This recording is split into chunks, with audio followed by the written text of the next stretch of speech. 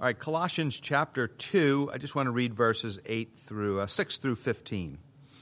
As you therefore have received Christ Jesus the Lord, so walk in him, rooted and built up in him and established in the faith as you have been taught, abounding in it with thanksgiving. Beware lest anyone cheat you through philosophy and empty deceit, according to the tradition of men, according to the basic principles of the world, and not according to Christ.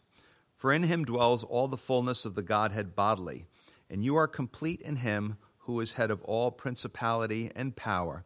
In him you were also circumcised with the circumcision made without hands, by putting off the body of the sins of the flesh by the circumcision of Christ, buried with him in baptism, in which you were also raised with him through faith in the working of God who raised him from the dead.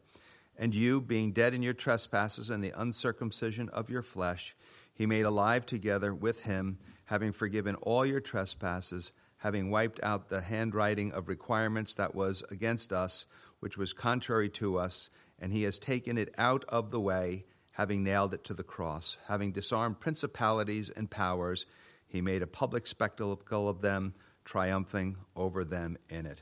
And so tonight, the title of our message is A Joyful Death. A Joyful Death. Well, this was written by the Apostle Paul, and before the Apostle Paul became a follower of Jesus Christ, he was a Pharisee. He was a religious Jew. We might call it kind of the equivalent, and maybe in our kind of thinking, like kind of a pastor, priest, rabbi kind of thing. He was really a rabbi. And they did have a teaching that was correct, that a Gentile man, a Gentile non-Jewish man, could become a Jewish proselyte. And what's a proselyte? It's a convert to Judaism. And basically three things he would need to do. First off, he was a grown man. He needed to be circumcised. Not to be crude, that's why a lot of guys backed out. That's why a lot of guys said, I'm not in on that one. And so they still followed, Judaism, but they weren't full-on Jews. They were called God-fearers, actually. The second thing that they would have to go through is they would have to go through a ritual washing, symbolic of washing their sins away and to be clean before God. And then if they were able to get to the temple, they would have to make a sacrifice for their sins. Now, after Jesus Christ died on the cross, and then the Apostle Paul met the risen Christ on the road to Damascus, the Apostle Paul was converted, and instead of just still doing these traditions, he saw the reality of what those things meant, what the circumcision meant, what the ritual washings meant, what the sacrifices that they made at the temple meant. And he saw the reality of all of that in Jesus Christ and him dying on the cross. Therefore, if you will, entry into the family of God was clarified or redefined based on Christ's death and resurrection and becoming what 2 Corinthians calls a new creation. Somebody becomes new. You'll see all of their shirts say on them, made new. And then it has the Bible verse on the back that they are new creations. And you could say that Christ's death, his being cut on the cross, has now become our circumcision if we are followers of Jesus. If you're here tonight, you're not a follower of Jesus, we're very glad that you're here, so glad you're here. Please say hi on the way out. We all started that way. It's not a big deal. Don't worry about it. We'd love to have you come and keep coming and keep learning more. So his being cut, if you will, was his being cut on the cross was our circumcision. We are washed, the Scripture tells us, by the blood of Jesus Christ, and it's all because of the sacrifice of his sins, not the sacrifice that we make, but the sacrifice of Jesus' sins. And those sacrifices were symbolic of Jesus being washed in Jesus' blood and having our sins forgiven. Now we come into New Testament times, and the Lord teaches us that there are two ordinances of the church in the New Testament. One is the Lord's table, and the second one is baptism. Now, in the past, typically the way it went was you would be baptized and then you would be eligible to participate in the Lord's table. They would say that baptism, upon putting your trust in Jesus, and then you'd be baptized, that would be your entry into the church, and then you participated in the Lord's table. In America, we have it completely backwards, but it's all right. I think God's going to forgive us for that one. That one's going to be okay. And both of those ordinances, the Lord's table, some places we call it communion, and baptism, are for those who have believed in Jesus. What do we mean they've believed in Jesus? We mean that they've put their trust in Jesus. So they're no longer trusting in themselves. So if you ask these people why they're going to heaven, they shouldn't say to you, it's because I'm a good person. If they tell me that in the pool, I'm kicking them out. I'm the lifeguard. I'm kicking them out of the pool. And so it's not because they're a good person. It's because they have put their trust in the life of another, the Lord Jesus Christ. So tonight, each one of these people, they've attended a class, they've answered some questions. They are going to make a public statement to all of us that they have put their trust in Jesus Christ. They want to follow Jesus Christ. And as they used to say back in the day, they are entering into his church. Now, it's very interesting when we think of baptism, we think of the water, and we tend to think of the washing away of our sins, and that is 100% true. But as much as Jesus washes away our sins, as you study the Scriptures, you see that baptism is really more associated with death. We read in verse 12, we said, buried with him in baptism, in which you were also raised with him through faith in the working of God who raised him from the dead. And so baptism is a picture, if you will. It is a visual aid to reenact Christ's death and resurrection.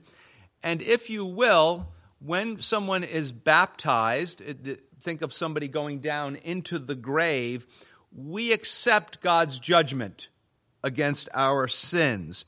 Romans 6:23 says this, for the wages of sin is death, but the gift of God is eternal life in Christ Jesus our Lord. Now, you say, well, that doesn't sound very positive. They go into the water. You're going to let them come back up.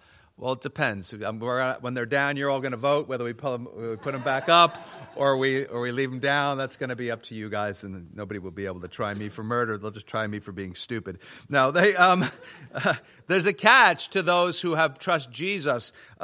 They do go into the grave, but they don't die alone. And that is the big difference between someone who dies in Christ and someone who dies outside of Christ. We die with Christ. That's what's happening in symbolically here in baptism. We die with Christ who died for us. So what do you mean they died? They're still going to be here with us. In other words, we die to the old ways. Many people, when they become Christians, it's amazing the life changes that they go under, and they're like, everything is changing, and you don't even talk about that stuff. And it's just the power of the Spirit of God beginning to work inside of people through hearing the Word of God. And so they're going to die to the old ways. They begin to put the past behind them, and it's not just trying better. Did you ever try something and it doesn't really work? It's not just trying better. It's actually thinking differently, thinking in a way that you want to live your life that pleases God. And I'm not talking about being religious. And then what happens is you begin to, with God's help, live differently because you realize that not only did you die with Christ, but you were raised with Christ. And he is with you everywhere that you go, and you're never alone anymore. You're always with him. Now, some of these things are going to take a while to change. So sometimes those of you who are newer to the faith, you're like, oh, why is this not changing as fast as I want it to? Or I wish it would be, just taken away from me. Things take a little while. Some things are quick. Usually we always say that the things that keep you out of jail, those tends to be the quicker things. And then some of the other things take a little bit longer. But that's not really the point. The point of the matter really is that now they are trusting in Jesus Christ to change them. They're not just trusting, they have a willingness, for sure, you have to have a willingness, but now they are trusting in Christ to help them to change. And the interesting thing about that is as you are changing, as you are trusting God to help you to change, you continually experience God's forgiving love. So instead of beating yourself up, don't do that anymore. Instead of beating yourself up, you confess your sins. You know that God washes you clean. He forgives your sins. And you say, Lord, please help me to change. And then I don't know how this works. It just does. You begin to experience God's forgiving love. And then, motivated by that love, motivated by that grace, you then begin to continue to ask God daily to help you change the sinful patterns in your life. So, this is what I want you all to do tonight. I want you to use your imagination. I want you to imagine that when they go into the water, okay, the old them is going into the grave. The person that they used to be is going into the grave, and then what's going to happen is, but when they're going into the grave, remember, they are not alone. Jesus is with them. So death has though I walk through the valley of the shadow of death, I shall fear no evil, for thou art with me. So God is with them as they go into this. They are with Jesus. Jesus is with them. But also remember this, as they go into that water, they're not going to stay in that water. Why? Because the grave can no longer hold them.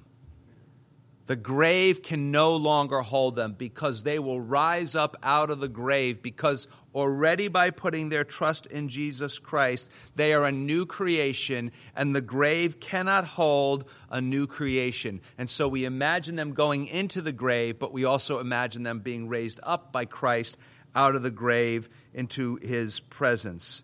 And this reminds us that there is not only in a behavioral sense, but in every sense of the imagination, there is a new power in their lives, and they are being transformed now and will continue to be transformed to the point in time when they pass from this life into the next, or the Lord returns when they pass into the next life. So baptism reminds us of a lot of things. One of the things I like to think of, it reminds us of the powers that once ruled our lives cannot keep us under any longer.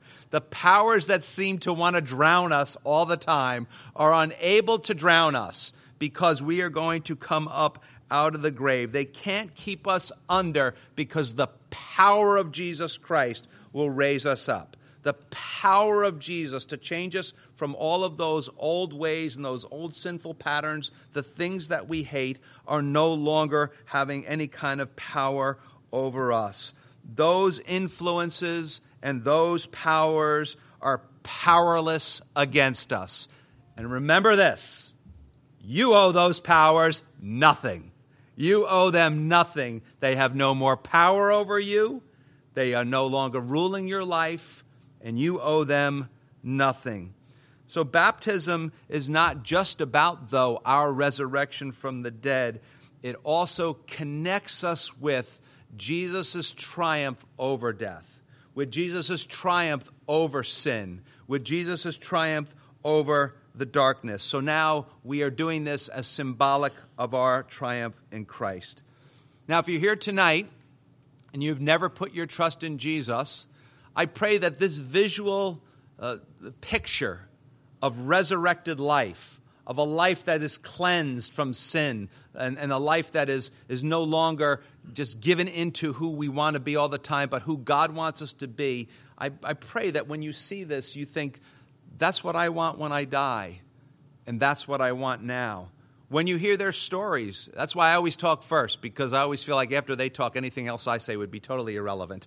That when you hear their stories, simple stories of people who just were one day one thing, and next day, like, what happened to me? They just heard the simple, life-changing message of Jesus Christ. On the same, maybe you say they kind of look the same. On the outside, they kind of look the same. But on the inside, very, very different. And you can have that tonight by putting your trust in Jesus Christ. So they go into the water.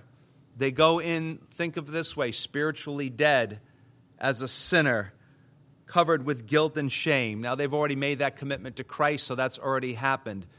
But many times we feel dirty in this life, And so baptism reminds us that Jesus Christ washes us clean. And that guilt, that shame is washed away. And so that's symbolic of them going in one way, coming out another way, a new creation, no longer held by the grave. And that's why we think of baptism as a joyful death. Well, let's pray. Well, Lord, we thank you so much for these guys